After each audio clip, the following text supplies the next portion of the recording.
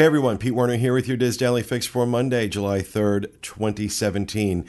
And since tomorrow is July 4th and we will not be doing a Daily Fix tomorrow, nor will we have the normal Diz Unplugged Tuesday show, I thought I'd add a few extra stories into this that I thought were interesting. So let's talk about what's going on today. First and foremost, earlier this morning, a hot air balloon crashed into a retention pond on Disney property.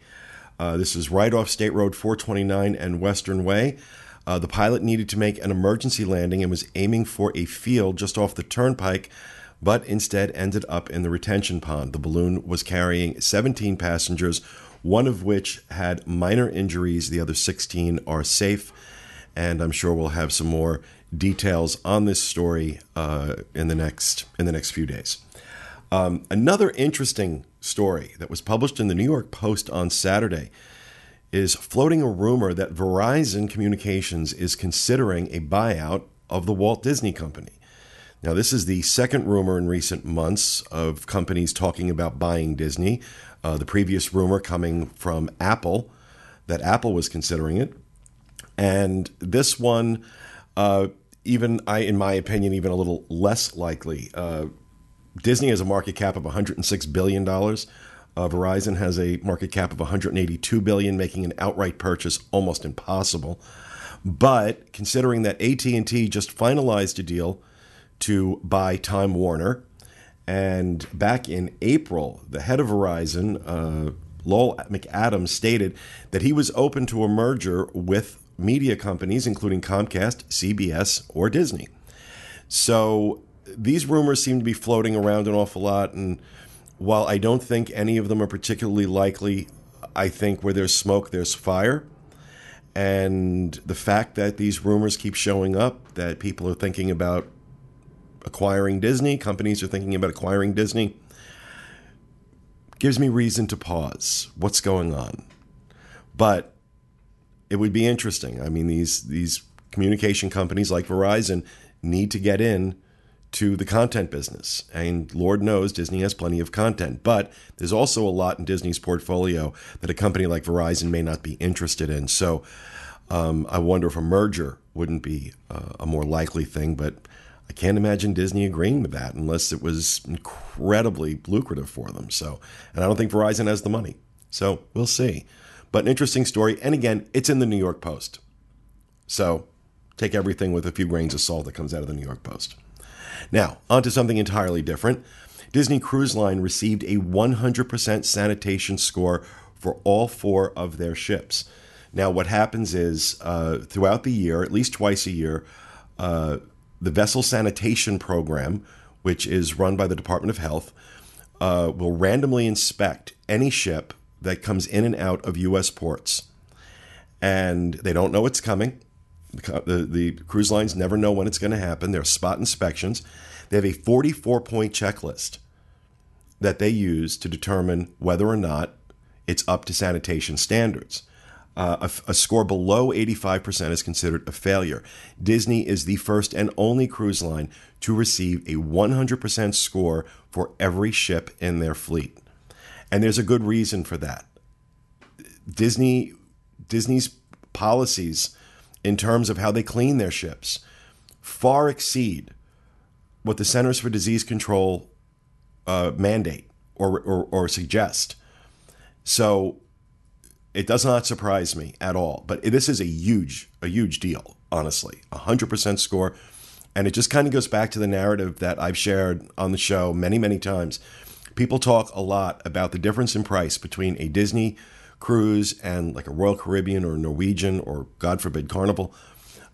There's a reason for that price difference. There's a reason for the difference that you can see in the service, in the quality of the food. I can't believe I'm saying that, but it's true. The quality of the food and things like this. Disney spends money making sure stuff like this is taken care of. Disney Cruise Line is one area where they get it right on every level all the time, or at least most of the time. And you want that old style, crazy good Disney service, Disney experience. Disney Cruise Line is a great place to go. And this is well deserved and huge. I think it's awesome. So there's that. Now, on to something else. back in November of 2015, Orlando International Airport allowed Uber Black to start making pickups at the airport. Now, Uber Black is the more upscale town car service that Uber runs. But now, apparently, you can now use Uber X at Orlando International Airport. There is a $5.80 airport fee that Uber has reportedly been refusing to pay for years, which is one of the reasons why UberX could only provide drop-offs at the airport until now. Even with the extra fee charged, it will still be the most inexpensive transportation option for those not wishing to use Disney's Magical Express. So it's a great option over the taxi services that Mears provides, which are horrible at Orlando International Airport. But it is bad news for the transportation companies, the small transportation companies like FL Tours, who's a sponsor on our site, that, this is their bread and butter. So I understand why people would be interested in using Uber. But if you want that extra special touch and you want to support some small businesses, consider fltours.com and some of the smaller transportation companies in the area. When you're doing especially if you're doing transfers from the airport or from Disney property out to the cruise port. It's a great service. But UberX, now available at Orlando International. And finally in the news today, Chef Mickey's is relocating temporarily to the convention center at the Contemporary because of unexpected maintenance. I don't know what that means, but they have scheduled some unplanned maintenance for Chef Mickey's at the Contemporary, causing a 2-week relocation. The buffet, along with the characters, will move to the convention center starting July 28th, and that will continue through August 13th. All existing reservations will be honored, and according to Disney, the guest experience should not be affected. We'll see if that's true. But don't worry, if you have reservations at Chef Mickey's, just going to be eating in the convention center. Interested to see how they set that up, by the way, because obviously that's a very different venue than I like the venue it's in now in the concourse. There's a certain charm to that. And I don't think anybody's ever used the word charm to describe convention space. So we'll see. We'll see how that goes. Now, over on the Diz today, our featured article comes to us from contributor Jonathan Randall, Taking a Stroll with Walt, July 4th on Main Street, USA. You can head over to wdwinfo.com to check out that article. And trending on the boards today is a discussion about why the park hours for Magic Kingdom show a 10 p.m. closing time for most nights in July. Posters are speculating that the reason might be there are lots of different things, Disney wanting to focus on Pandora, for example, or that maybe attendance is not looking as high as previous years. But if you want to join in that discussion, head over to our Theme Parks Attractions and Strategies forum on disboards.com and look for the thread Amazed and Disappointed, started by Graham PB. I think they might be doing it because they might start doing the after hours thing.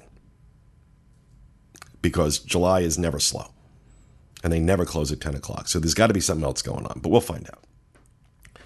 And over on DizUnplugged.com today, the Disneyland edition of the Diz Unplugged with host Tom Bell and his team. This week, Tony Spatel has a review of special food items available at California Adventure during the Summer of Heroes. So head over to DizUnplugged.com to check that out.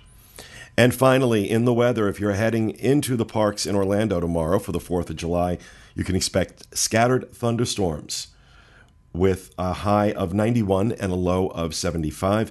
Out in Anaheim, expect sunny skies with a high of 85 and a low of 61.